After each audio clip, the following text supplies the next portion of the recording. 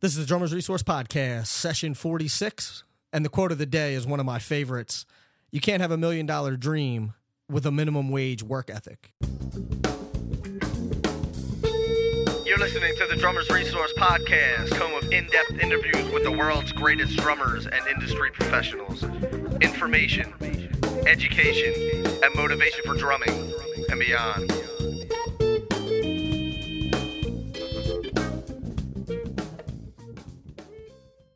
Hey, what's going on, everybody? Nick Ruffini here with another session of the Drummers Resource Podcast, and I got a great guest today. We have Paul Wertico, and Paul actually sent me an email saying that he listens to the podcast and how much he liked it, and that was it. That was the only reason he sent me the email, and I was so grateful that just one, to get an email from Paul Wertico was amazing, but not to mention the fact that he wasn't emailing me to be on the show or anything. He was just like, hey, man, I really like your podcast and congratulations. And that was it.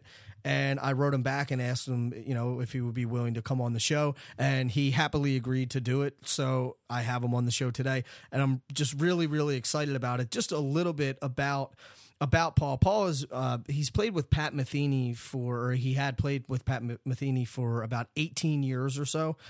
He's won 7 Grammy Awards. He's toured all over the world and is just an amazing player. And if you go on his site, there's literally a list of about 150 people that he's played with. So we're not going to list them all, but he has definitely been around the block dozens of times and is just the consummate professional and just a super nice guy and a hell of a player. So I'm just honored to have him on the show.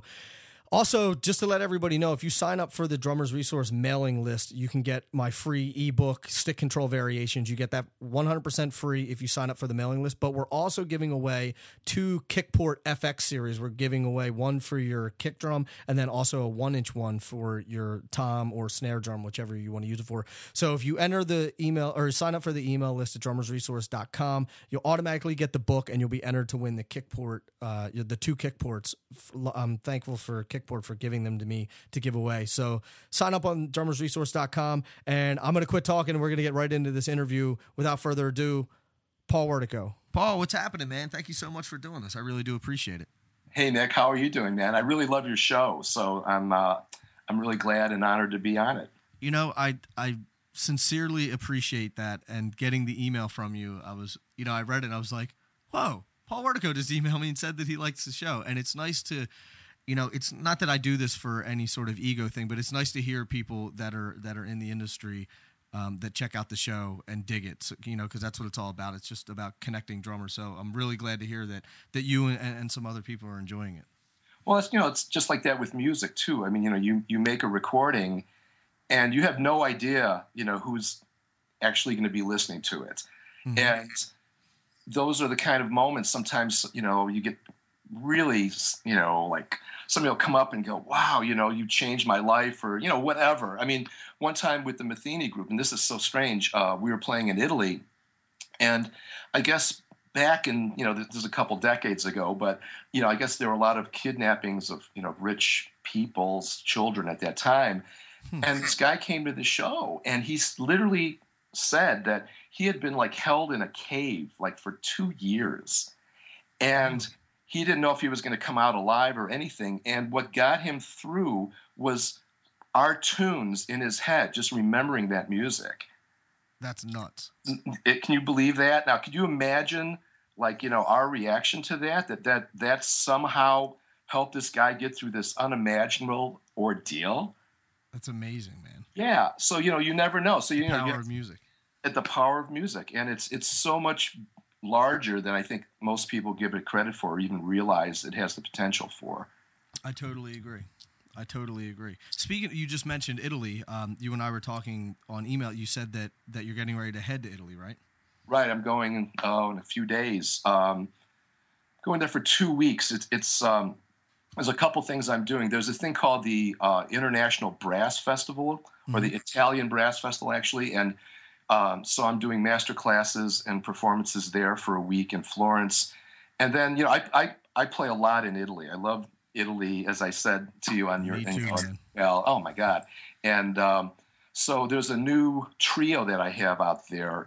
There's a great pianist called Fabrizio Makata and a great bassist called Gianmarco Scaglia, and we have a new CD called Free the Opera.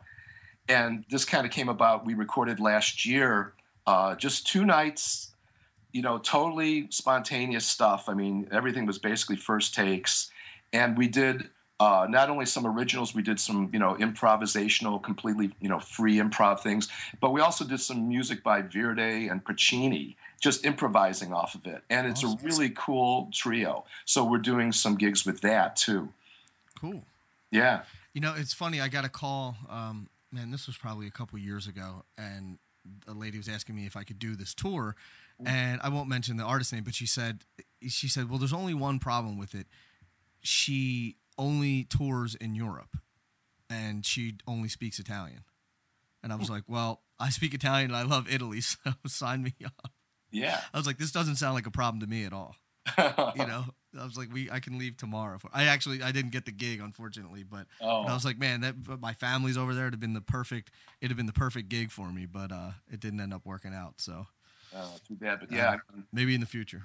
Well, you never know. That's the thing too. Sometimes things don't work out, but that opens up new doors that might have happened if you would have gotten that gig too. Right. Totally agree. So.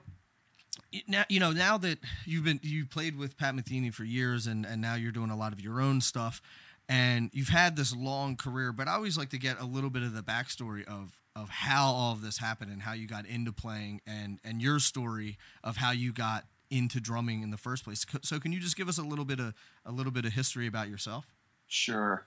Well, my mom and dad and I was an only child. We moved to a small city in northern Illinois called Cary when I was just about to enter 6th grade. And so we were there, and my mom just one time said, man, you should take up an instrument. Because I always loved music. I was always playing pencils on the tables and everything. Mm-hmm. And it was like, well, just don't take up the drums. Right. And you should play an instrument, just not the drums. Right.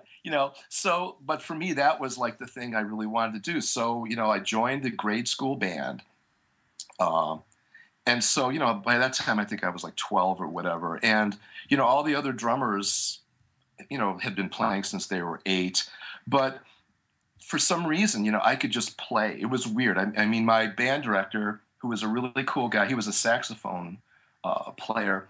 He taught me what he could about, how to hold the sticks and read music and everything. But, I remember, the day I could play a roll, that was like an epiphany. And then all of a sudden, I sat down at a friend of mine's drum set who had a drum set for, 3 or 4 years, and I could just play it. I had never sat at a drum set. I was already doing all this stuff. And even in the grade school band, I became sort of the principal soloist. I mean, it just sort of just happened. I have no idea why, Music always made sense to me. And I think part of the reason is that, I've got really good pitch, and I always know where I am. I never get lost. And I'm very form oriented. So, I could play something I'd never heard before, and by the end of the first time through, I know what it is. Mm-hmm. And just those kind of things happened. And then when I was going to go into high school, I really wasn't going to join the band or anything. I was just going to I got a drum set as a graduation present from my grandmother, which was great, but I wasn't going to join the high school band. And the band director there, this guy named Donald Ahrensberger, he said, "Oh man, you got to come." And he was like the greatest band director. I mean, the first guy, Vern Pade, was fantastic too. But I always credit Donald Ahrensberger, and we're still dear friends, with really allowing me to love music. Because what ended up happening, I was really good in sports, and I wanted to be a chemist and all that. And so, I would audition for the orchestra, the concert band, and there'd be like 5 chairs, and I would not study or anything, and I'd come in like 8th. And so then he'd like expand it to 8 seats, and then I ended up being like the percussion leader, and all the guys were cool with it. There was just this thing, and he was able. I always tell this story too, because certain teachers only kind of relate to like one kind of student, and the other kind of student they don't understand or they don't appreciate. 2 years older than me was this guy named Randy Isles, who became, I think he joined the Air Force Band afterwards, and he became president of Percussive Art Society for a while, too. Oh, okay. So when we were in high school, I mean, we kind of, like, didn't like each other because he was, like, strictly by the book, you know, play everything the way it has to be played. And I'm, like, improvising on concert charts. And my band directors go, yeah, I like what you're doing more, you know? But he was able to nurture both those extreme points of view. So Randy was incredibly talented, became very successful, and now we're dear friends, you know, because you get older and you go, oh, man, you know, I liked what you were doing, I couldn't do it, or whatever, you know. Right. And so this band director would let me kind of be me. And I think that's one of the biggest things is that sometimes, you know, band directors, you know, if they're really got like that this is right and this is wrong approach all the time. I mean, you can have kids that might be a little bit different or really creative but undisciplined. They might not be appreciated as much as the people that just are kind of towing the line.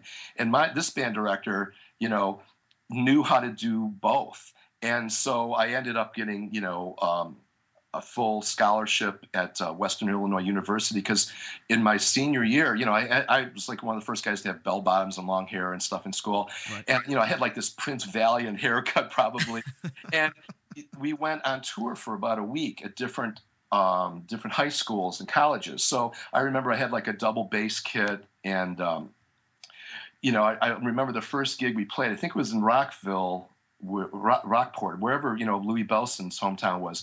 And I remember, you know, we were in this gymnasium of this high school, and the kids were kind of laughing at me at first because the way I look, oh, look at that kid. And then I played a drum solo and like got this standing ovation from the school. So that turned everything around.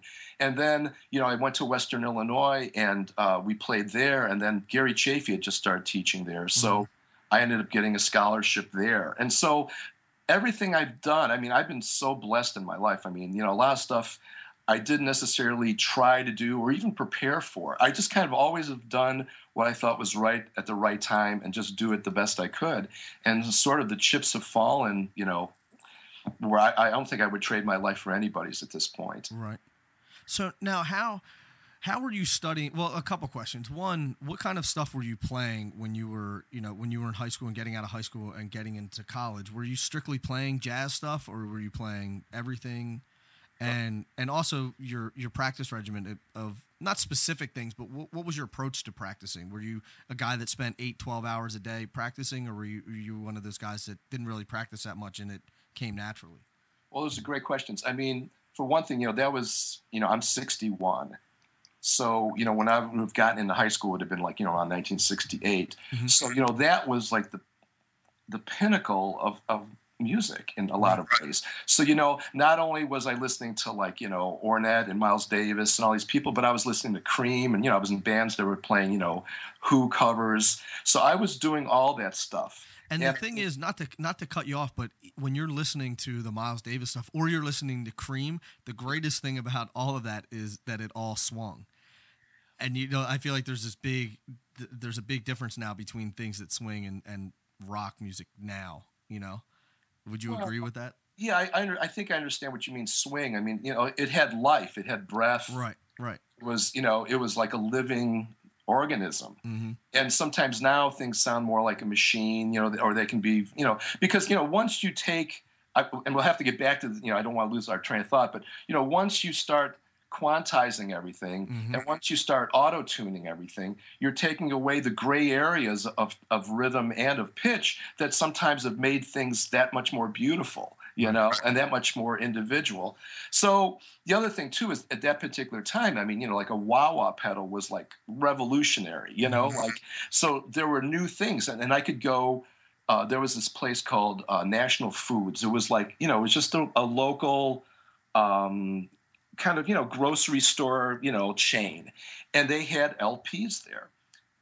And so I'd go and I'd look and I'd say, oh, you know, what is this? Frank Zappa. I don't know who that's kind of interesting, you know. So I'd pick up that. And then even got that with like Cream. It was like fresh cream. And I turn it over and go like Ginger Baker, undoubtedly one of Europe's greatest drummers. Okay, I'm buying that. You know?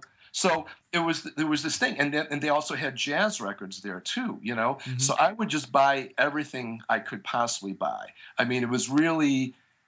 It was an amazing experience. And one of my really interesting recalls is that the first time I heard Jimi Hendrix album, I was going with my girlfriend to a party in a friend of mine's garage, you know, and he had, you know, it was one of Victrolas, you know, kind of, and he had, you know, Are You Experienced? And he put it on, and I remember just literally like just disappearing into the Victrola. I just. My girlfriend just kind of forgot about her completely, you know, and just went to the you know, National Foods and bought that the next day, you know. I mean, so there were all these things that were happening that were just totally revolutionary. And the way you know, when you talk about practicing, I would practice, you know, 8, 12 hours a day, as much as I possibly could. But, you know, I never had a drum teacher back then. In fact, I remember asking my mom at one point, I was like, you know, hey, you know, can I take some drum set lessons? And she was like, no, just, you know, just make it up the way you want to do it. And it was, wow. And because I was listening to so much music of so many different styles and I was ingesting this stuff, you know, I was putting it all together in my own kind of way. And I remember a lot of times, you know, I would have a radio right in back of my drum set.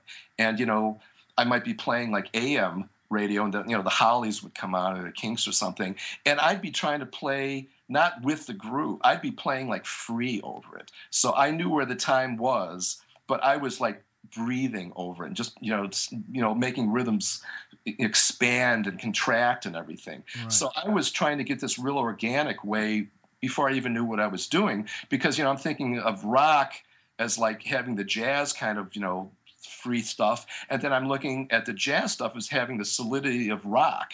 So I kind of put the two together kind of almost the opposite way of what most people would think of. So that's kind of how I did it, you know. And I was just a voracious listener. I think, you know, that's the thing. Sometimes, you know, you get students that'll come over and, you know, and say, wow, you know, I really want to study jazz. You know, I said, well, great. Do you listen to jazz? Well, no, I don't listen to it. I just really want to play it. As if, you know, ding, ding, a ding, ding, a ding is like jazz on the drum set. And it's not. That's hip. That's hip. Yeah. And so it's like a language again, you know. I mean, you know, like you say you speak Italian. I mean, I'd love to speak Italian, but if I try to learn Italian, but I just learned Chianti as a word, you know, right. Dolce Via or whatever, you know, that's not really speaking Italian, you know. Right. And so you have to understand where all these things come from, how they're put together. And that gets back to even the reason, you know, contacting you about your show. It's not even just the notes, but it's the message behind the notes. And you say you're from Philly, so I just talked about Tom Mooney because the Nazz was from Philadelphia, you know? Oh, that band much? Are you familiar with that band? No, I know, but I don't know much of them. Okay, it was Todd Rundgren's, like, kind of breakout band. He was like 18 or whatever. They had three albums, and they were fantastic. And, you know, he wrote a lot of the material. In fact, there's this guy named Stookie. I don't know if he's still out in Philly, but they have like a whatever version, a new version of the Nazz. It only has him. But you know, that was the kind of music. And I'd hear like a drummer, and I go, "Wow, I love what this guy's doing." Okay, but then I wouldn't try to do exactly what he was doing on the drums. I would try to do what I thought I could do to make the same impact on the music. Okay. Right.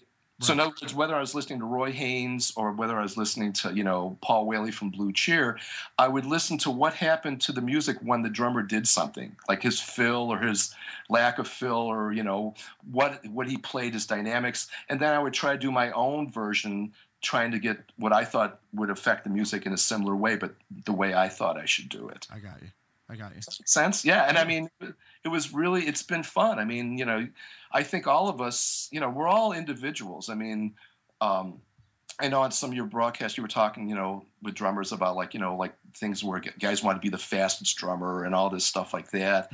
And I mean, you know, everybody is different. You know, I'm who I am. I'm never going to be a 6'4", African American woman. You know, I Right. mean, I'm me. So rather than go try to be something I'm not, I want to be me. And so that's, I think, one of the things is that everybody's got their positive and negative things in some ways, but those can actually be your strengths. Mm-hmm. You know, if you don't have a lot of speed, maybe you'll concentrate on the groove or vice versa. You know, I mean, I think it's really, that's the thing, you know, people go, oh, music, oh man, I want to be famous, or I want to make a lot of money, or, you know, I want people to love me. I think that the real thing is being, you know, finding the most concentrated version of yourself and how it works well with others. And then hopefully that will inspire others that listen to you to try to do something similar. I think that's our legacy. It's like having kids almost, you know? Mm-hmm. Mm-hmm. I totally agree. And I like how you were saying that you are who you are and you're not going to be somebody else. You know, some people were made to be point guards and some people were made to be fullbacks and some people were made to be sprinters. And, you know, if you're 6'5" and weigh 300 pounds, you're probably not supposed to be a track star. Right. Exactly. You know, and I totally agree with that. There's some, I've seen so many videos of you playing, and there's a couple of things I wanted to touch on. Sure. One is the fact that you really, and I know why now because the way that you've explained how you approached playing and how you really gotten out of the box of like that. I always call it like the 4-4 square kind of thing. And how do you suggest other people get out of that box? Because I know a lot, and I know myself when I was younger, as a younger drummer, that everything was 4 and really square, and you know, I would watch other drummers play, and it would seem like even if it was in 4, it wasn't implied in 4 and things like that. So how do you suggest people kind of get out of that 4-4 box, as I call it, and start to expand and make things expand and contract and breathe a little bit more? Okay, well, that's great. I mean,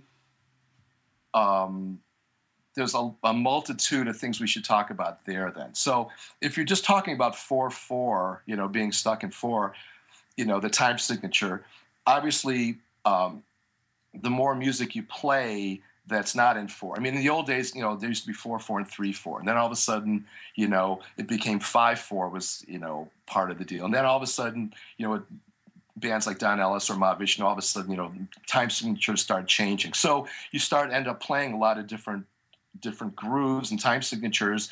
You know, you just kind of get used to it. But I think the main thing about trying to open up your doors as far as expression is like if you just play straight up and down, you know, and there's the whole thing about like, you know, I'm trying to make each hand sound the same and all that. I mean, there's nothing wrong with doing that. There's nothing wrong with anything, really. Mm-hmm. But I mean, the way I play, for instance, you know, I pull out notes, you know, you know, I hit sideways. I think of dynamics as pitch, you know, so the harder I hit, I can hear the pitch go up on the drum, you know, so I'm not thinking of it louder. I'm thinking of it as actually pitch change. And, you know, then, I mean, even if you're doing like an accent exercise, you know, you can accent straight down and it's going to give a certain kind of color to that accent. But, you know, if you pop it down with like a molar stroke, that's going to have like a down sound. If you pop it up with what do you call it, like the full stroke where your elbow goes out, that's going to have the color of the drum go up. So you start looking at all the small nuances that make a rhythm the rhythm of an individual. Because, yeah, you know, you look at a drum book or a drum magazine and, you know, you could look at, you know, a transcription of whoever, Roy Haynes or, you know, John Bonham, you go, that's all it is? Because it doesn't look that complicated, really, usually on paper. But it's the nuances that they put in the music. Now, the same thing, we were talking about the music now getting kind of a little squarer. I mean, a lot of drums now, you know, the drums sound sort of the same. There's some incredible drummers. I'm not putting anybody down. But, you know, in the olden days, you know, everybody had a little bit of a different color on their drums, different sound cymbals. You know, the way they played was different. You know, it's sort of the kind of thing what happens even in our culture. I mean, you know, if you're a doctor, you know, 100 years ago, you could probably take care of like all the, you know, different diseases. But now, you know, you got specialists and everything because there's so much more information. So I think when I work on stuff and I try to get people, because lots of people come to study with me and they talk about flow. They always say, you know, how do you get your flow? Well, you know, I've got the metronome in my head, I've got the clock in my head, but I'm basically talking over the metronome. And I always say, like, if you're walking down the street, you can keep a steady walking pace, but your speech pattern can speed up and slow down depending on how excited you are. Sure. But your walking is still the same. Mm-hmm. And so if you can learn to speak through your instrument, put some kind of vamp on your feet or whatever, and then play in time and then go out of time, but you're not out of time because you're still in time. So you might not be playing mathematical subdivisions of 7 or 17, but if a computer looked at it, it probably would be. But you don't think about it that way. You're thinking about the flow from the beginning of your phrase to the end of that phrase, and then it just keeps on going. And like breath is really important. Like when we speak, we take a breath. Mm-hmm. So drummers, and I think sometimes even pianists, keyboard players, people that don't literally have to breathe to take another note on their instrument, sometimes run things together too long. So if you think about your phrasing and you take a breath, that breath is a natural occurrence in life. And I think people can kind of relate, even if they don't know what you're doing or why they're liking it, they can relate to that because it's part of what they do naturally too. Mm-hmm. Does that make sense? It makes total sense. 100%. Everything that you're saying, I'm over here nodding my head saying I totally agree with everything that you're saying. And it makes total sense.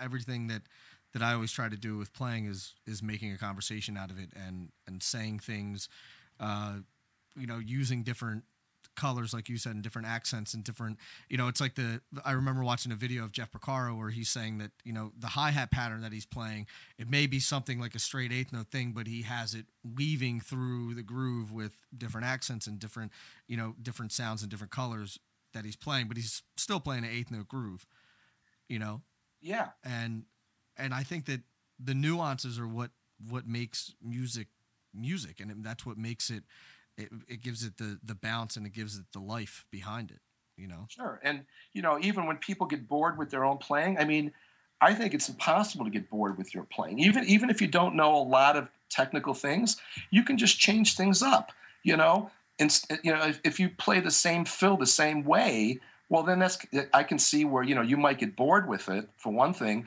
but then,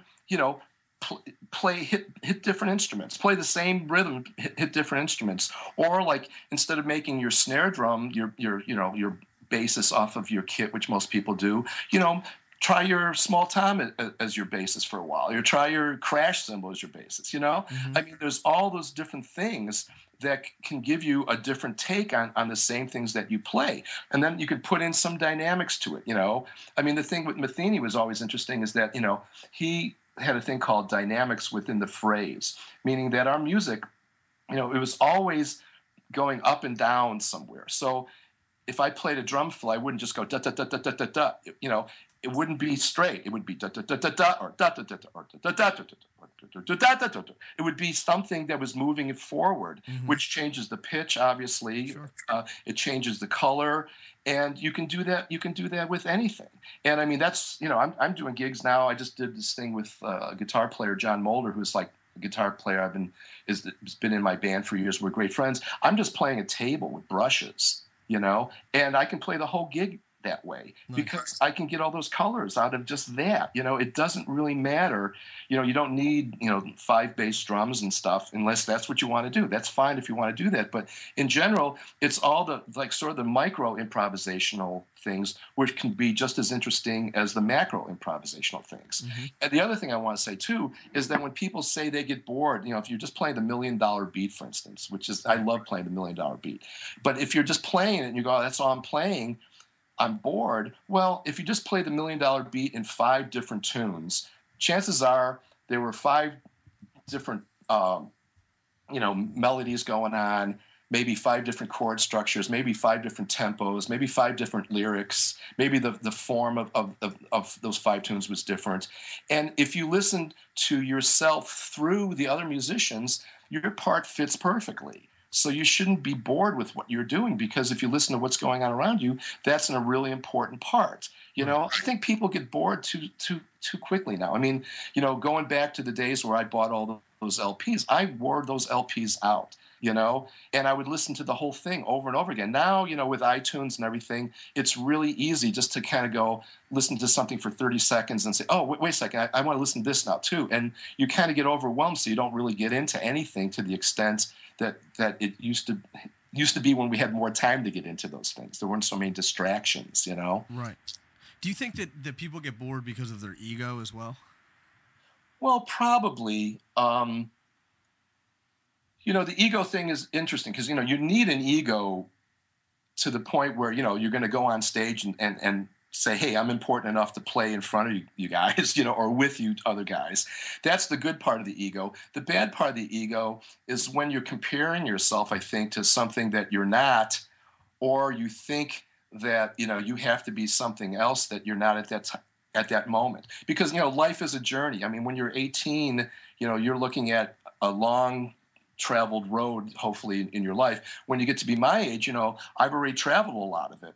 Mm-hmm. And, you know, so now, you know, you get older, and it's like with Peter Erskine. I listened to his interview, you know, and, you know, you kind of start accepting who you are in a good way, though, you know, right. And you start going, well, you know, maybe I'm not going to work on this particular kind of stuff because I've got this other stuff to work on, and, you know, I'll probably never play that music, and I'm not that interested in it, so I'm going to do what I do best. And, I mean, I started playing, I think, when I really loved my playing was, you know, several years ago, when I just said, hey, I'm just going to play. I'm not going to judge what I'm playing anymore. I'm just going to go for it. And then all of a sudden, everything kind of opened up. It was really weird because, you know, when you're sitting there judging what you're playing as you're playing it, then you're not in the moment of what you're doing. You're living in the past constantly, you know.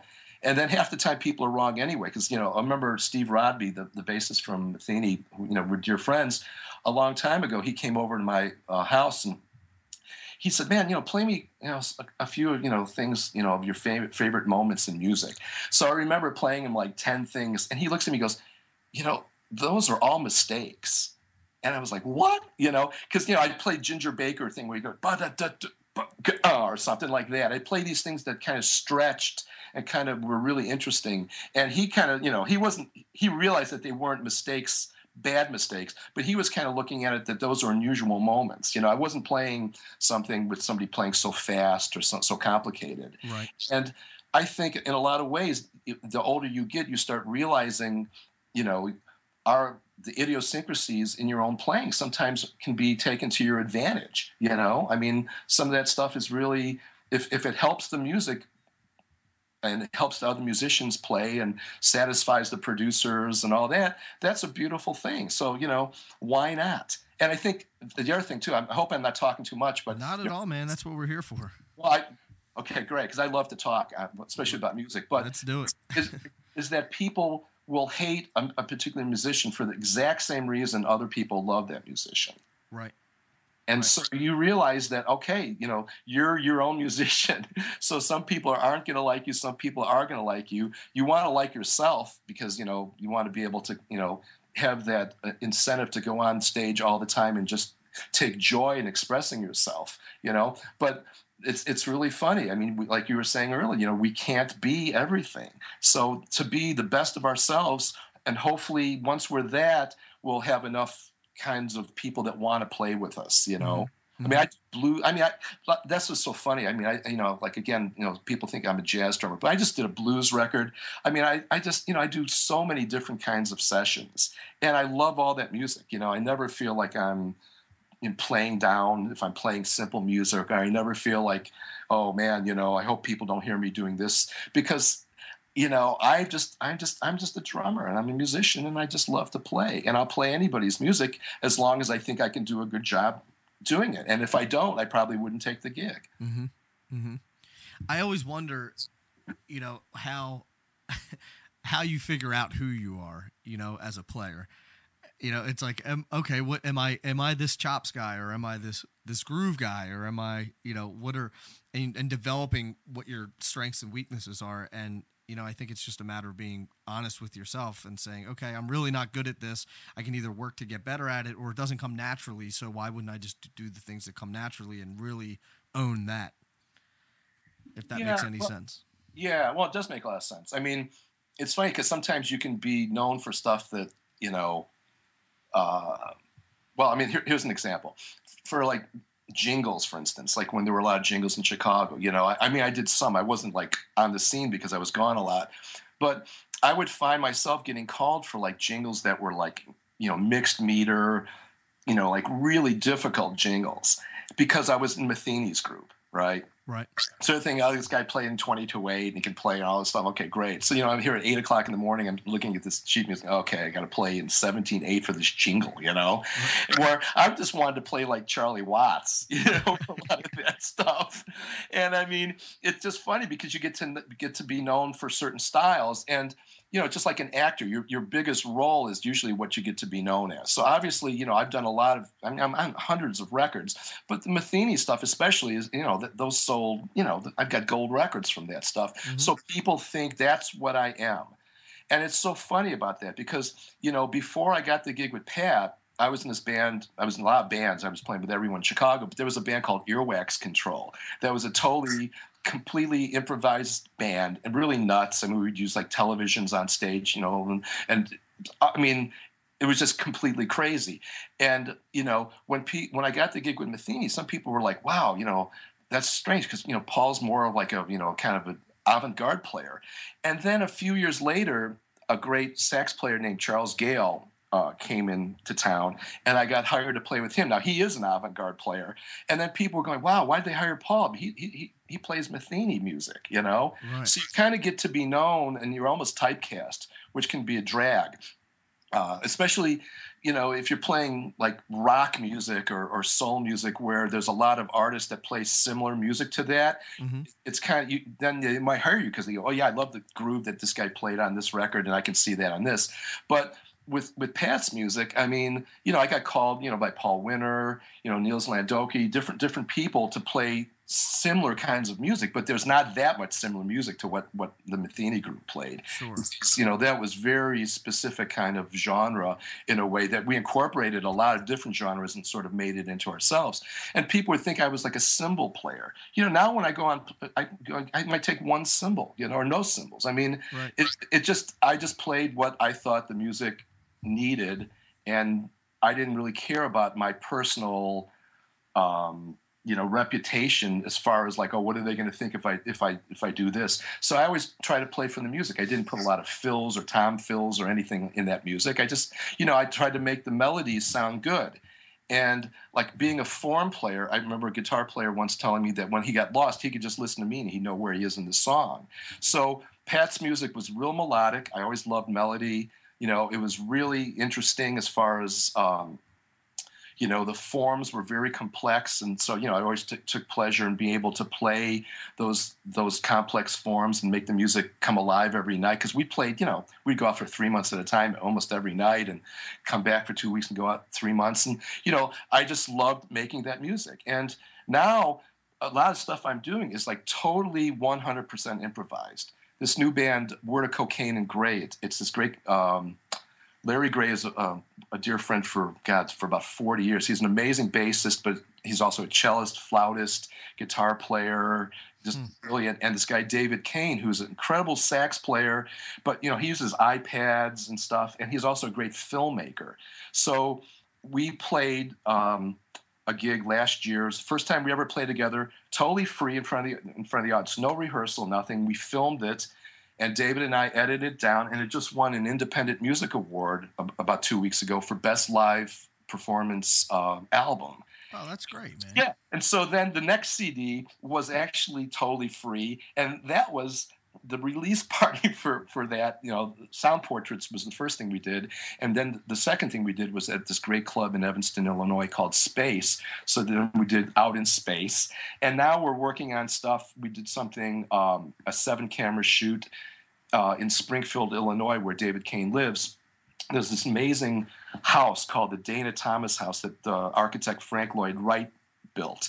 And so we went there. We did a 7-camera shoot, and a friend of ours that is a big guy at Shure Microphones, which is about 5 minutes from my house, he came, and the whole audience wore wireless headphones. And there again, we improvised everything completely free. No talking about anything.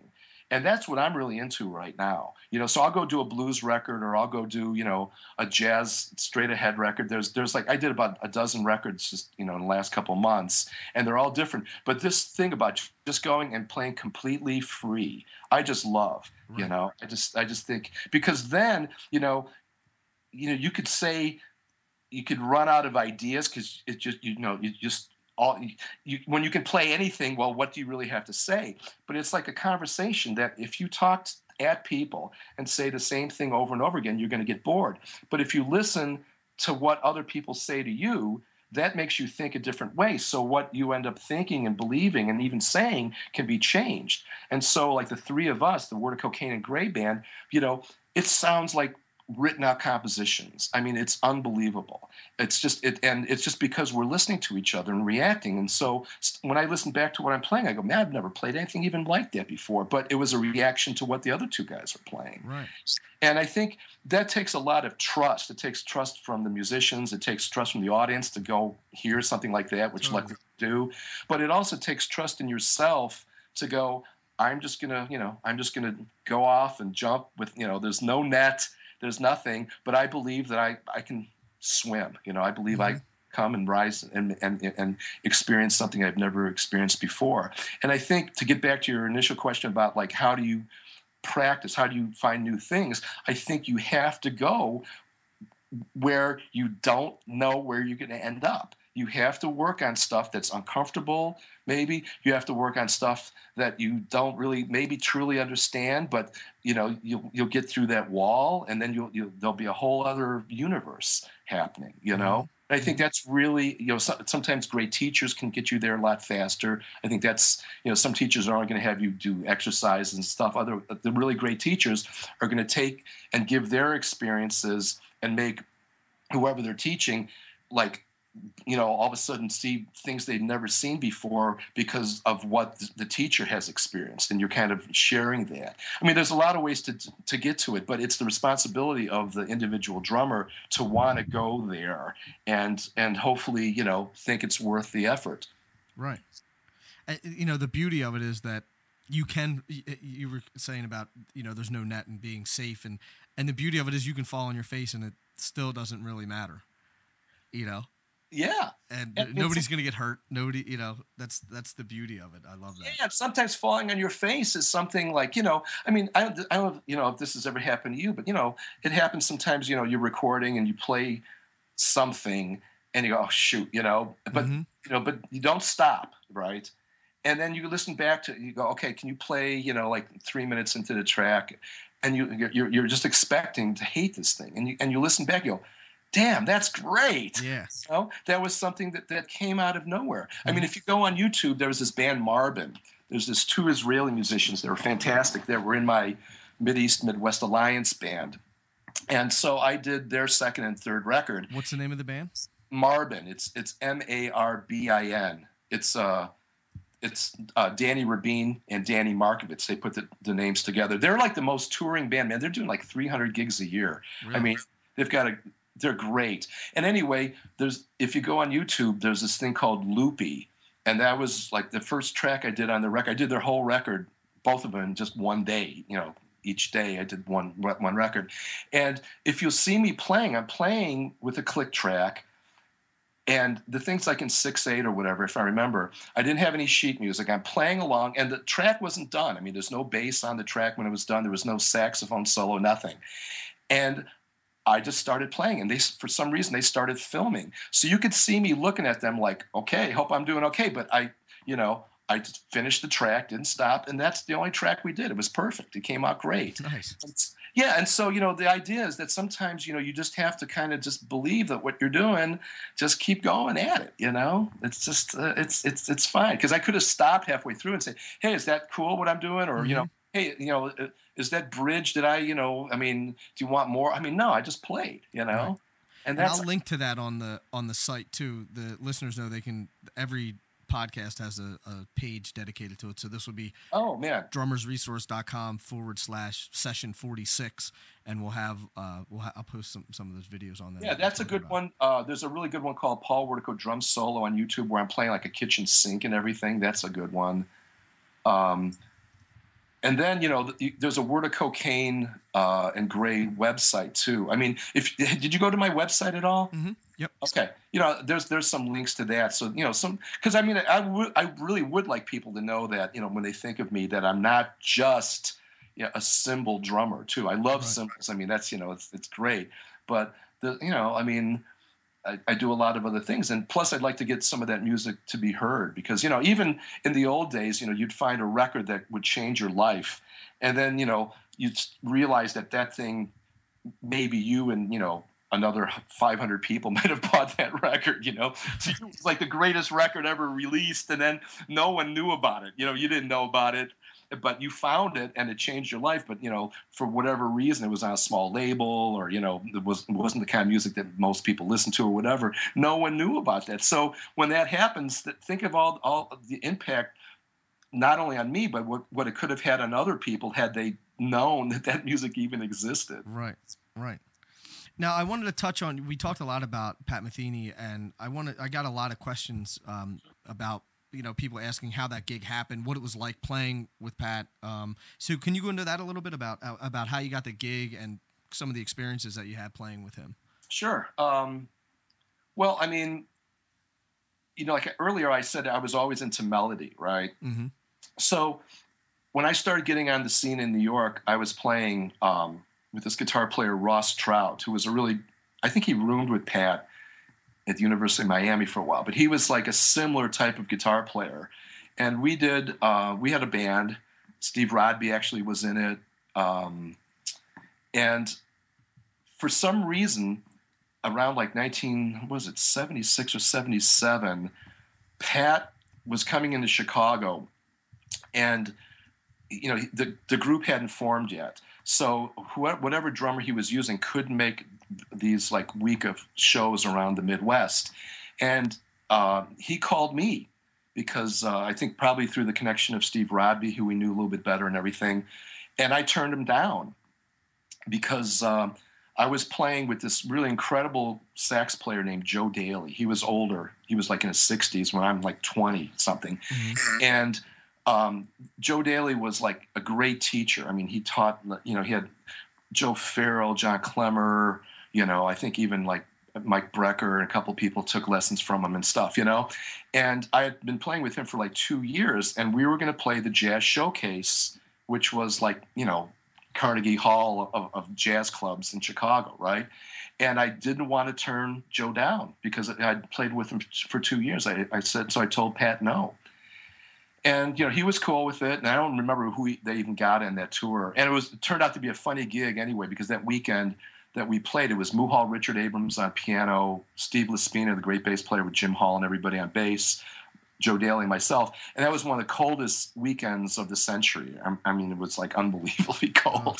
It was like one of those things where I walked and, your eyelids would freeze shut when you're walking to a gig, But anyway, so I didn't, so Pat, I guess, still heard about me because then I started playing with a band called the Simon and Bard Group. Fred Simon and Michael Bard had a group. And again, the music was sort of similar to Pat's in a way and, very melodic. And I started touring around with them.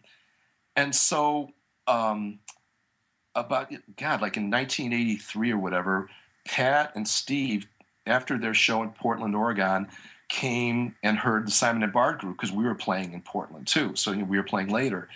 And I remember, I just said hi to Pat. I didn't really talk to him at all. I just said, hi. He said, hi, you sound great, thanks. And about 2 weeks later, all of a sudden I got a call to fly out to Boston because they were auditioning a new percussionist, I guess. And so I flew out there. I didn't learn the material or anything. I mean, I really, I wasn't thinking of this as an audition. I was just, just a chance to play. So we played for about 20 minutes or so, maybe a half hour, and then for the audition for the percussionist, and then he left, and then the four of us, Steve Rodby and Lyle and Pat and myself, played for about 12 hours. Wow. And I knew that Danny was leaving or whatever, and so Pat said, "Well, I'll be in Chicago in about 2 weeks. Learn some of the music." I said, okay, so then I got together with Steve Rodby, and he, there was no sheet music or anything really. I was just trying to learn what I could learn. And then Pat and Steve and I played as a trio on like New Year's Day or whatever. And then a couple days later, he said, "Do you have a passport?" And I said, "No." He said, "Get one. We're going to Europe." And that was it, you know. Nice. Yeah, and so, you know, it wasn't like trying to get the gig at all. It was really, you know, I've never tried to get anything. I mean, it sounds weird to say, but I just kind of, you know, I'm a firm believer. You just do what you do, you know, for the reasons you're doing it, you know. And, you know, and so Danny had gone to Mahavishnu. I mean, everything was beautiful. You know, it was like a really nice thing. So then we did, God, you know, we toured Europe, and then we toured the States, and that was the beginning of all this stuff. And the music progressed. I was with him basically, you know, for about almost 18 years or whatever, you know. And it was a really interesting experience because, like, the first gig I played with Pat, we got to Oslo, Norway. I mean, I had this drum set, you know, that I used to use in Chicago, and literally the second tune, the snares popped off the snare drum. And Pat doesn't stop the show for hardly anything. So we quickly duct taped the snares back on the snare drum, and then we played a 3-hour and 45-minute show, you know. And in the audience, like Jan Christensen, the great drummer, you know, he was out in the audience. I think Jan Garbarek was in the audience. So the next day, Pat and I went and we bought a good snare drum, you know. So in other words, my kit wasn't really up to the standard of playing what we were going to be playing, you know. And the music, that first tour, I mean, you kind of learn the music, but it's only scratching the surface of what the music really is. So every time we would learn, you think you'd learn something, it would be like, no, let's do this, or, you know, this, or, you know, you'd start solving little problems and little issues and little cool moments in the music. And every time you would learn something new, for every 10 things you'd learn, there'd be 10 more. I mean, it was like really, that's what I loved about it. It's just, you know, the music had such a deep conception of really what it was to make it what it was. And that was the real fun part of it. I mean, it was really great. And, you know, just the standard of playing with those type of musicians every night, you know, I mean, we never sloughed. We would never, you know, every night was like we were playing Carnegie Hall, you know. Right. And that was good. And a lot of the stuff, I mean, by the middle of it or whatever, I mean, a lot of it was with sequencers. You know, I mean, a large part of it, because there was all these other extra parts going on. And I mean, that was the other thing too, because I think one of the reasons I got it, because even I could just play with a click. I mean, nowadays, I mean, I do sessions, I do first takes. I just did this guy, Scott Earl Holman. He's a pianist in town. And I just done his last 3 or 4 records. And I mean, the last couple records I did, it was just click and me, and maybe like a chord thing. And we're talking about playing 7, 8 or whatever. Right. And I'm supposed to play these things. Some of these, the last record, 2 of the cuts were 17 minutes long. Jeez. And the short one was 12 minutes long. And I nailed all 3 of them first take. Oh, that's awesome. Never got off with a click, kept the form, did all this stuff. You know, it just, you kind of get used to doing this stuff, you know? And the other thing that was interesting with Matheny's band is that when I would come back to Chicago, you know, and then I'd play with local musicians, they could feel how intense I was, because, you know, you get to that point where, you know, our shows are about 3 hours long. So, you know, you can concentrate perfectly for 3 hours, where, you know, the local musicians might be, you know, playing a wedding and stuff, you know, they're looking at the girls walk by or whatever. So even though they were great musicians, you know, I think I kind of made them like really, okay, we're going to play this and we're going to hang in there. We're not going to lose the focus, you know? And I think, you know, not just Pat's band, I think there's other drummers and other musicians that do that are in world-class bands, because any world-class band has that focus. And that's it's like muscle building almost, you know, for your intensity and for your what concentration. So that was, you know, it was all good. Other things with the band, I mean, you know, we played a lot of different styles. So one of the reasons they had so many cymbals and everything is because we would go from, you know, a Brazilian type of tune to like a swing tune to like a rock tune to like a classical kind of tune, you know. So every tune, it was almost like I had like an orchestra worth of instruments, and each stuff, even if it was one cymbal that only hit like 3 or 4 times, that cymbal needed to be there to be part of the composition that I was playing. You know, because we play about 23 songs a night, you know. Right, that's a lot of tunes. Yeah, sometimes we play 2 shows. Now imagine that. 2-3 hour shows. You know, I remember in Poland, and sometimes, I mean, even when my daughter was born, I mean, I stayed home for her birth, And then I flew out to Japan. The first gig I did was I got off the plane, I went, and we did 2 shows in Japan that were not only made for television, but they were also made for that DVD, Live, Pat Metheny Live in Japan, 95. You know, think about that, just getting off the plane, you know, and then going and playing that stuff. But, I mean, it wasn't that hard because, you know, music, that's the one thing about music is that, you know, you could be sick as a dog. You know, you could have 102 fever, whatever, you know, and you think like, how am I going to play a gig? And then you go up on stage and you play it, and the next thing you know, you feel great. You know, it like cures you. You know, I mean, music is such an amazing thing. So, you know, I played with kidney stones, man. I mean, you know, it's unbelievable what you can play with. You know, I played a few times sick, and I've flown back from Italy and played here. You know, so I was up for X amount of hours and didn't think I'd be able to keep my eyes open and then start playing, and you know, everything's fine. But I've never played with like a serious issue or, you know, like a broken foot or something like that, hurt with kidney stones or. I've never had that unfortunate circumstance. Yeah, I mean, you know, I've never hurt myself, luckily, playing. So I've never, you know, never had to play with a broken finger or broken foot or any twisted neck. I mean, sometimes I forgot what drummer it is, and I wouldn't say it even if I remembered. But I remember reading one of the drum magazines, like they had a list of like, you know, medical issues that this guy has had from playing the music that he played. You know, it was like, you know, dislocated this, broken this. Jeez. And I was like, oh my God, you know, because to me, the sticks are a shock absorber. You know, I hold them just enough so that they, you know, that I can hold them. And plus, you know, if you hold them loosely, you get more undertones and more overtones. And again, you know, I mean, when you're talking about different sounds, you know, you know, if you play with the French grip, that's a different sound than with, you know, with the American or the German grip. You know, so you're constantly manipulating sounds. And if you hold the sticks really tight with all the fingers, that works for some types of music too. But I mean, in general, man, you know, you're not supposed to hurt yourself when you play, you know? No, I agree. I was just talking to somebody on Twitter today, and they had a picture of their hand and it had a blister on it, and it said, "Drummers, this has ever happened to you?" And I just commented back that no, that shouldn't happen. Right. You know, you shouldn't be doing that. So. Yeah. Well, you know, I mean, live and learn kind of thing too. Absolutely. So with the Metheny band, what was the reason behind you leaving? I read somewhere that I guess you wanted to spend some more time with your family and stay home more. And well, there was a couple things. I mean, for one thing, you know, when you feel like you've kind of done it, you know, like you got it, because, you know, a lot of those tours, you know, leading up to the end, for me, you know, I'm still working on stuff, you know, but the last year, you know, the 98 or whatever that was around that, you know, I had fun. I felt like I understood the music. And then we got 3 Grammy nominations and we won 2 Grammys.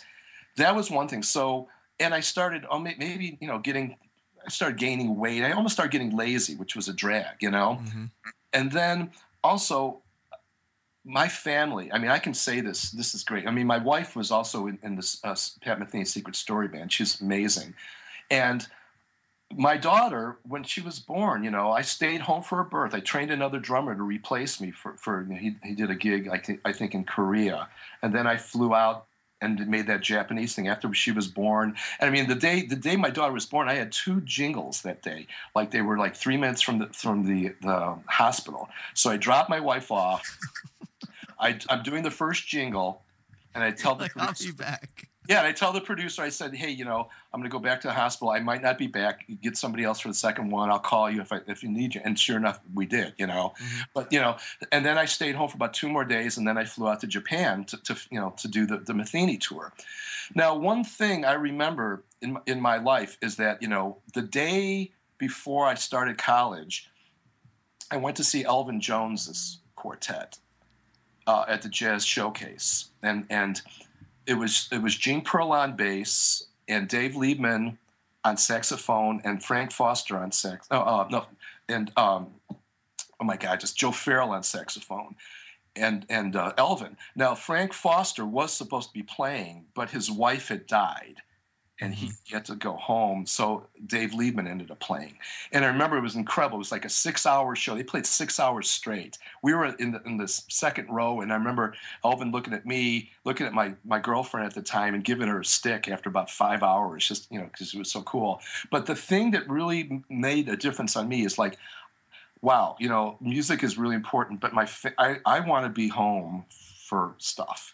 Right. And so I can honestly say I've never missed a birthday for my daughter. I've never missed a dance or anything. I've been there for everything.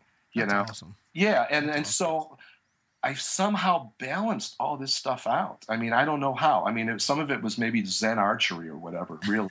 But I didn't want to be gone so much at that time then, because I wanted to be a dad. I did not want to be, I mean, it's funny if you look at Buddy Harmon's, I love Buddy Harmon too, but if you look at the Daniel Glass Roots of Rock Drumming, there's a thing where Buddy Harmon's talking about, he did like an estimated at least 18,000 sessions. And at one point he goes, I went home one day and I saw my wife and I said, where are the kids? And she goes, well, they've grown up and they've moved out of the house. Right. And, that was his choice. I mean, that was something, and that's fine. I mean, whatever. I'm who am I to judge? But I did not want to be that person. I wanted to be there for my daughter. And my family comes first. It really does. And that was another thing. And I think probably Pat was. We were just ready to move on. I think the whole thing. It's just like when I joined the band too. Things kind of run their course. Mm-hmm. And you can just keep doing the same thing. But, after I left, I started working out. I got really healthy again. I wanted to, I kind of reinvented myself, even though I was 50. That's great. I think that's a real important thing is because I think age, obviously, it's just, you can see in the mirror that you're getting older. But when I play, I feel better than I ever have. I have more technique. I'm faster. I know more. I accept more. I have more fun now than ever before, which is really interesting. I feel like I'm 18. Right. That's great, man. And I think that it speaks volumes to your professionalism and just you as a drummer and as a person of why you've been successful in the past is kind of like you said, knowing what to do and when to do it and like you said, it was time to move on, and it wasn't a bad thing. It was just like, okay, well that's over, and I'm going to go into this other cool part of my life. Right, and Antonio's an incredible drummer, and they moved in a different musical direction even too. So so everyone kind of won. There were no losers.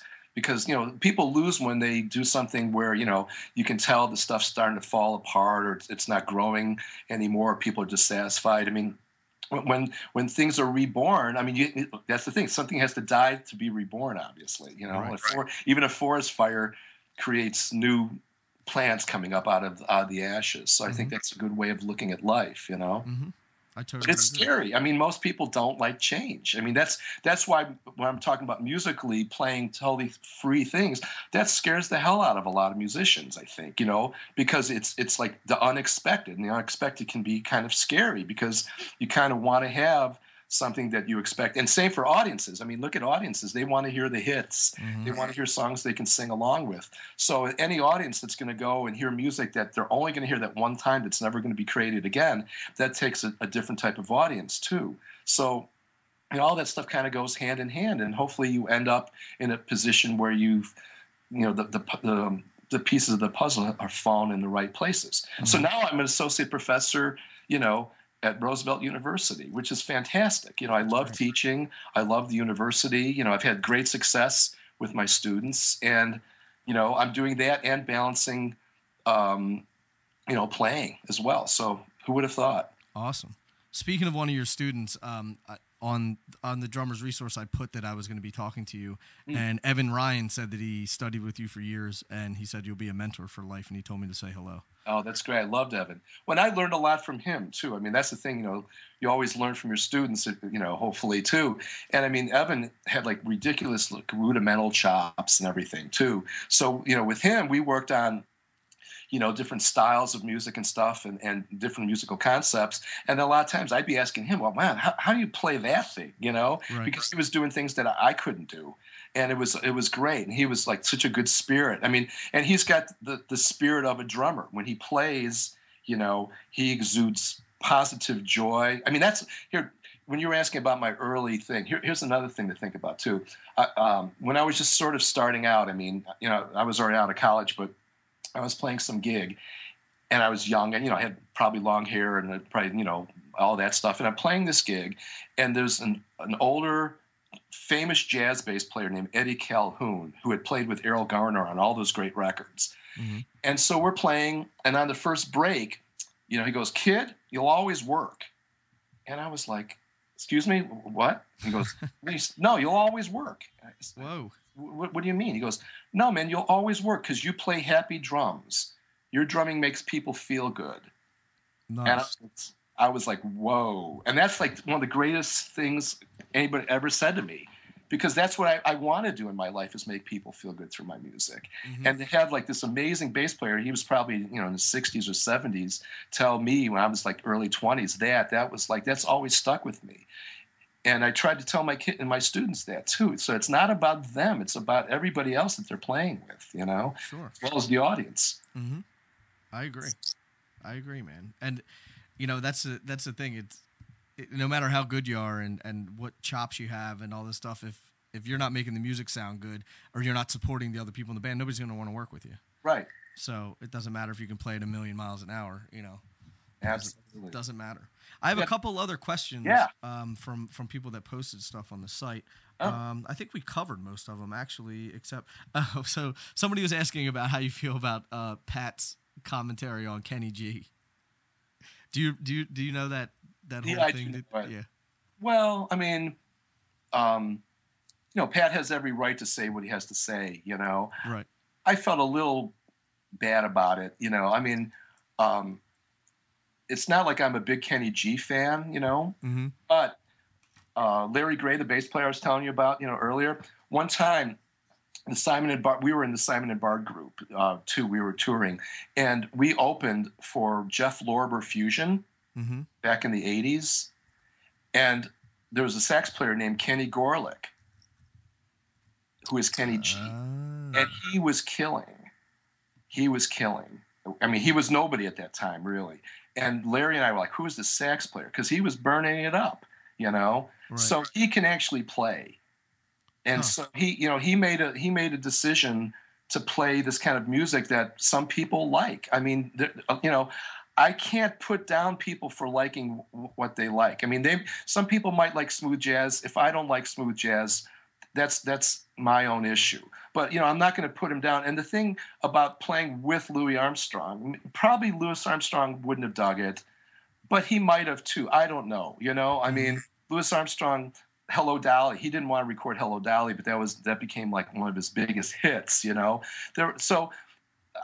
You know, I love Louis Armstrong. He's like, you know, like one of the greatest figures in jazz. So I guess to put yourself up that you're good enough to play with that is one thing. But I just don't like negative energy. And I thought, you know, that opened up a can of worms for Pat too. I mean, I never talked to him about it, but you know, Pat's a really good spirited person. He's a good guy. Mm-hmm. And I think sometimes you can kind of get caught saying stuff on the fly, or nowadays, I mean, you know, with instant Twitter feeds and stuff, you can get caught doing anything, you know, that you wish you hadn't said or whatever.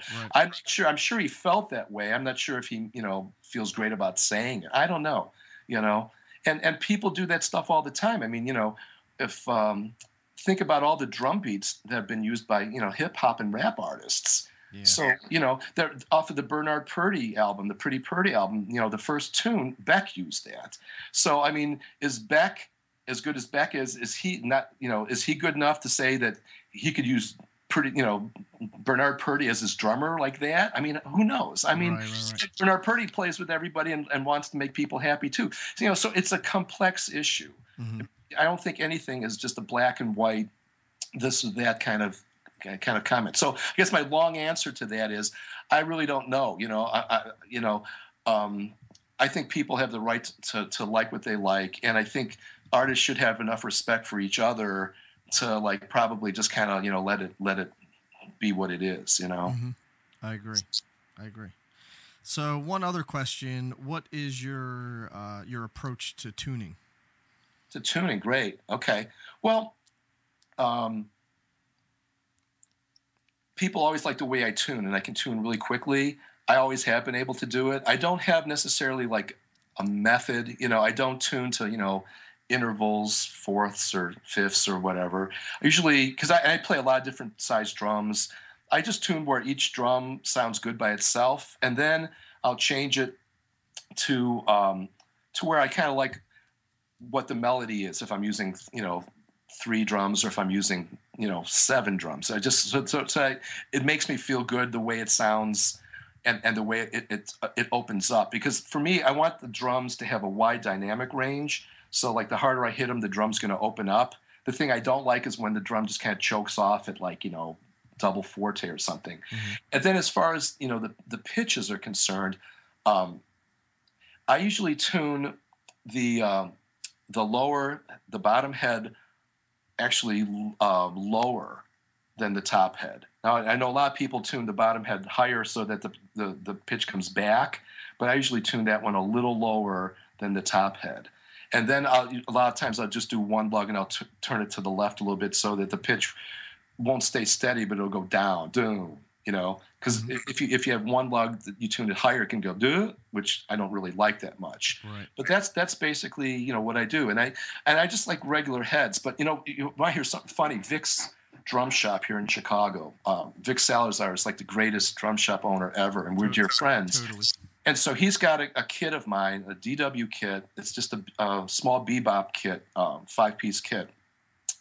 And he has it there because he'll supply drums for me, when I'm doing these gigs, right? Well, Remo had a Remo Day about a month ago, and they came, and I was interviewed. And I have Remo heads on there. They've been on there for over 12 years. Are you serious? Never changed them. There's suede ambassadors on top. There's no pock marks. The drums sound amazing. They're I've never done anything with them. And I've used that drum set for like 15 years or whatever. That's nuts. It's nuts. But yeah. And so to me, that, you can change heads. You can do whatever you want. It's fun to experiment with heads. But this kit sounds so amazing. People, they don't believe that they've been on there that long. But I don't think Remo even makes those particular heads anymore. Maybe because people would put them on, they wouldn't buy new heads. I don't know. Planned obsolescence. I don't know. But isn't that funny? And they just sound like, I just used them last week.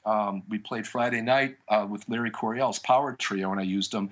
And people were coming up saying, man, those drums sound amazing. I said, those heads have been on there for at least 12 years. No one believed it.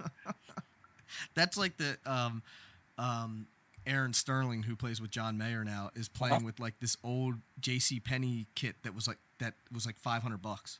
Yeah. Yeah, and I've played a lot. It sounds good, Well, and certain kits make you play differently, and certain kits, give you a more like soul factor, and some kits fit the room better. That's the thing. It's like, I don't know. It's just whatever you sound, and I have a feeling that it's not only the drums and cymbals, but it's you yourself that will that sound, I think any great drummer can make a bad sounding cymbal sound good. Any really good drummer can take an out-of-tune kit and still project and make it sound good, and vice versa. Some other guys can make a great instrument sound terrible, by their touch. So I think a lot of it has to do with the sticks we use, how we hit the instruments, there's so many X factors in all this stuff. And then each one of us has our own personal X factor, and that's the beauty of it. Because if we all sounded the same, that would be boring as hell, Yeah. And I feel like maybe it's kind of going that way a little bit. I was talking to Rick Marotta, and he was saying the same thing. That one too, yeah. How he sounds like everybody is starting to sound the same, which is a shame. Well, things do run their course in a way too.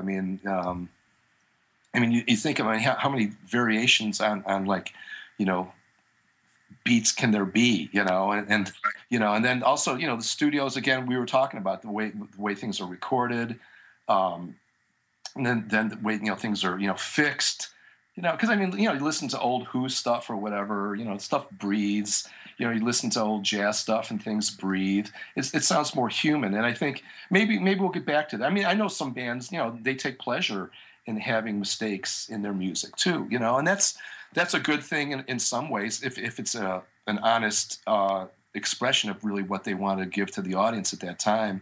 But I have hope. I really feel like we're just scratching the surface. And it's, again, like that new thing where, even in Daniel's book, like how long it took for a drum set, all of a sudden to start using like a bigger ride cymbal, then everybody used it, or a smaller bass drum, then everybody did it. Or, how long it took for all of a sudden people to start playing match grip, because that was wrong. I remember being in 7th grade and we, kids were talking, Ringo, he doesn't know how to play. It's, he holds the sticks the same way.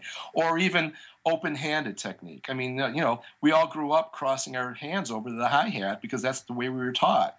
And then, it's things are slow to move, So I think all of a sudden something's going to happen. It's going to be like everybody's going, oh my God, why didn't I think of that?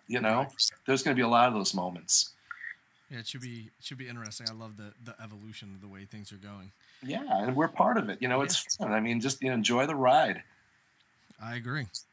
So speaking of enjoying the ride, you've had this long career of playing professionally. What piece of advice would you have for people that are either coming up now or trying to do this professionally, as sort of like a, if I knew then what I know now kind of thing? Well,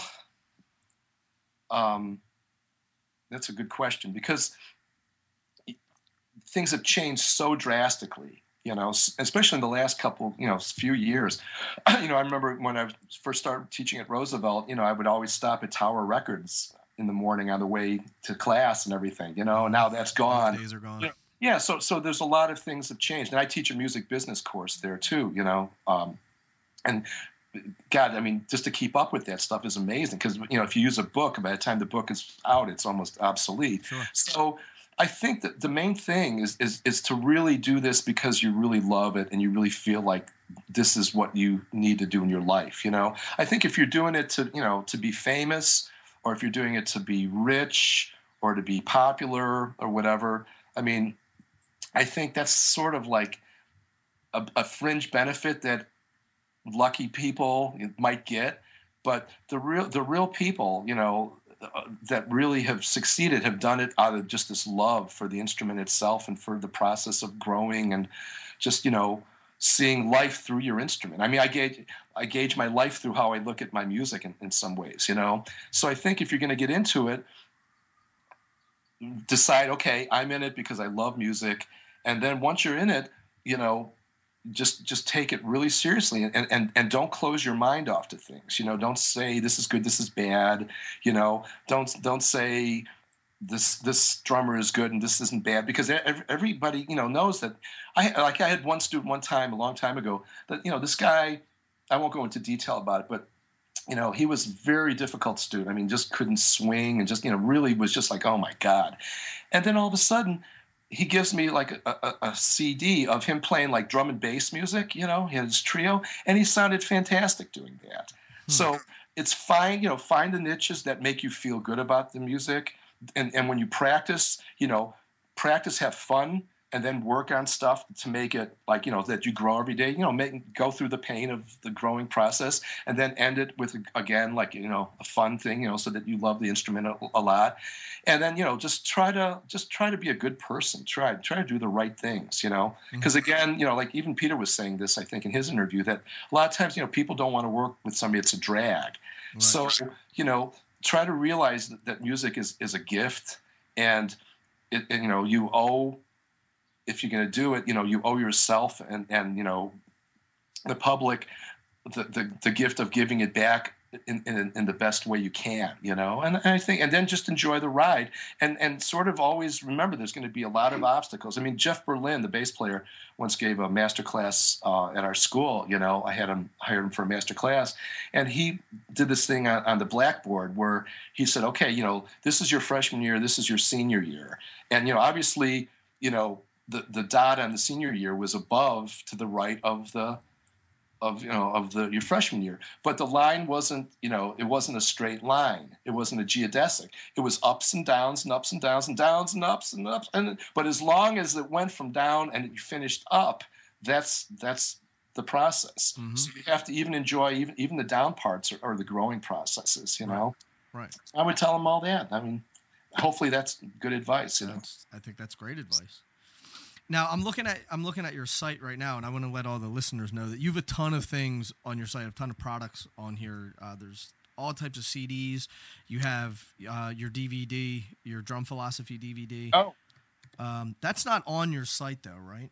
yeah. No, I mean, let me go to my site real quick. And then you have the tubs, which I think are really cool. Those Pro Mark sticks, tubes. Yeah, Tube and also there's also a new product now called acoustics that are being made in England. They're sort of like tubes, but they're softer. They're more for like educational purposes.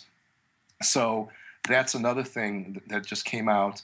You can even see that. Now the products page on my website, I probably, some of that stuff you can just get through other things. I mean, most of those CDs you can get through CD Baby now and stuff. Because, the way I have it there is like I'm going to go to the post office and mail them out. And I kind of got tired of that. I was almost going to take some of that stuff down. But all those things basically are now pretty much available online, especially if you go to CD Baby. Because I just put a lot of that stuff up. iTunes has some of that stuff too. And then the drum key, people still order the drum key and stuff, but most of that stuff, like I said, is available in either online or in some stores. Okay. If I had a nickel for every drum key I lost. Oh my God. Telling you. No, these are great because you just kind of just put this on your hi-hat, it just sticks on your hi-hat. Yeah, it's if the people listening, just so you know, it's a drum clip, or it's a drum key, but it has a clip on the back of it, a rounded clip, so it can clip onto any of your stands or anything like that, so you don't lose it like all of us do. Right, it was made by the hide and seek game. What's that? It was made by Slug Percussion for me. Oh, okay. Are they the same people that make the beater? Yeah. Oh, okay, cool. Yeah, so Eric over there, who's a dear friend, I mean, he wanted to do a signature drum key for me. So I was like, sure, Yeah, let's do it. Well, Paul, thank you so much for taking so much time to chat today, man. I really do appreciate it. There was a ton of information that was exchanged here, and I know the listeners got a lot out of it, but I did as well. And, thank you for contacting me, and I'm glad you're digging the podcast. I'm glad that you were a part of the whole podcast, and I really do appreciate it. My pleasure, Nick. Seriously, man, it was great. Hopefully your audience, got something out of it. They can always go to my website, paulwertico.com, if they want to email me with any questions or whatever. Okay, great. Now, do you teach privately? Like, do you do the Skype lesson thing or no? I do that too. Yeah. You do? Okay. Yeah. I mean, I don't know if you know, one of my former students is Hannah Ford with Prince. Oh, nice. Yeah, nice. She started studying with me when she was 16, and then she came to Roosevelt and studied with me there for a couple years. And then by that time, she was already starting to get all these gigs and endorsements. She was great, So I've been lucky. I've got a number of students that have really, gone on to do unbelievable, great things. So it's like having kids. Like I said, it's watching them grow. Yeah, that's awesome. So for all the listeners, they can go to paulwertico.com and everything that we talked about, some of the videos and how to reach you directly and everything will also be on Drummers Resource at drummersresource.com/session 46. So they can find all the information there that'll link directly to you. And Paul, thank you so much, man. I really did appreciate it. It was an honor. Thanks, Nick. Same here. Talk to you soon. All right. Talk to you soon. Bye-bye. Okay, bye. There you have it, the great Paul Wertico. Such an amazing dude, and just a ton of information, man. I'm so glad that he emailed me and that we had him on the show. And be sure to check out his website, paulwertico.com. All the information that you want to hear from the interview is at drummersresource.com/session 46. Like I said earlier, be sure you sign up for the email list at drummersresource.com, and you'll get my free ebook, Stick Control Variations, and you'll also be automatically entered to win the two Kickports, the Kickport FX series. So definitely do that. And until next week, keep drumming. Thank you so much for listening. And I know I always say that, but I just want to let everybody know that I really do appreciate everybody listening and the comments and all the feedback that I get from everybody. So from the bottom of my heart, thank you so much. And if there's anything that you want to hear on the podcast or anybody that you want to hear on the podcast, just email me at nick@drummersresource.com or send me a message on Facebook, facebook.com/Drummers Resource, at Twitter, or on Twitter at Drummers R Source, and on Instagram at Drummers Resource. I'll be talking to you soon. Thanks again. Peace.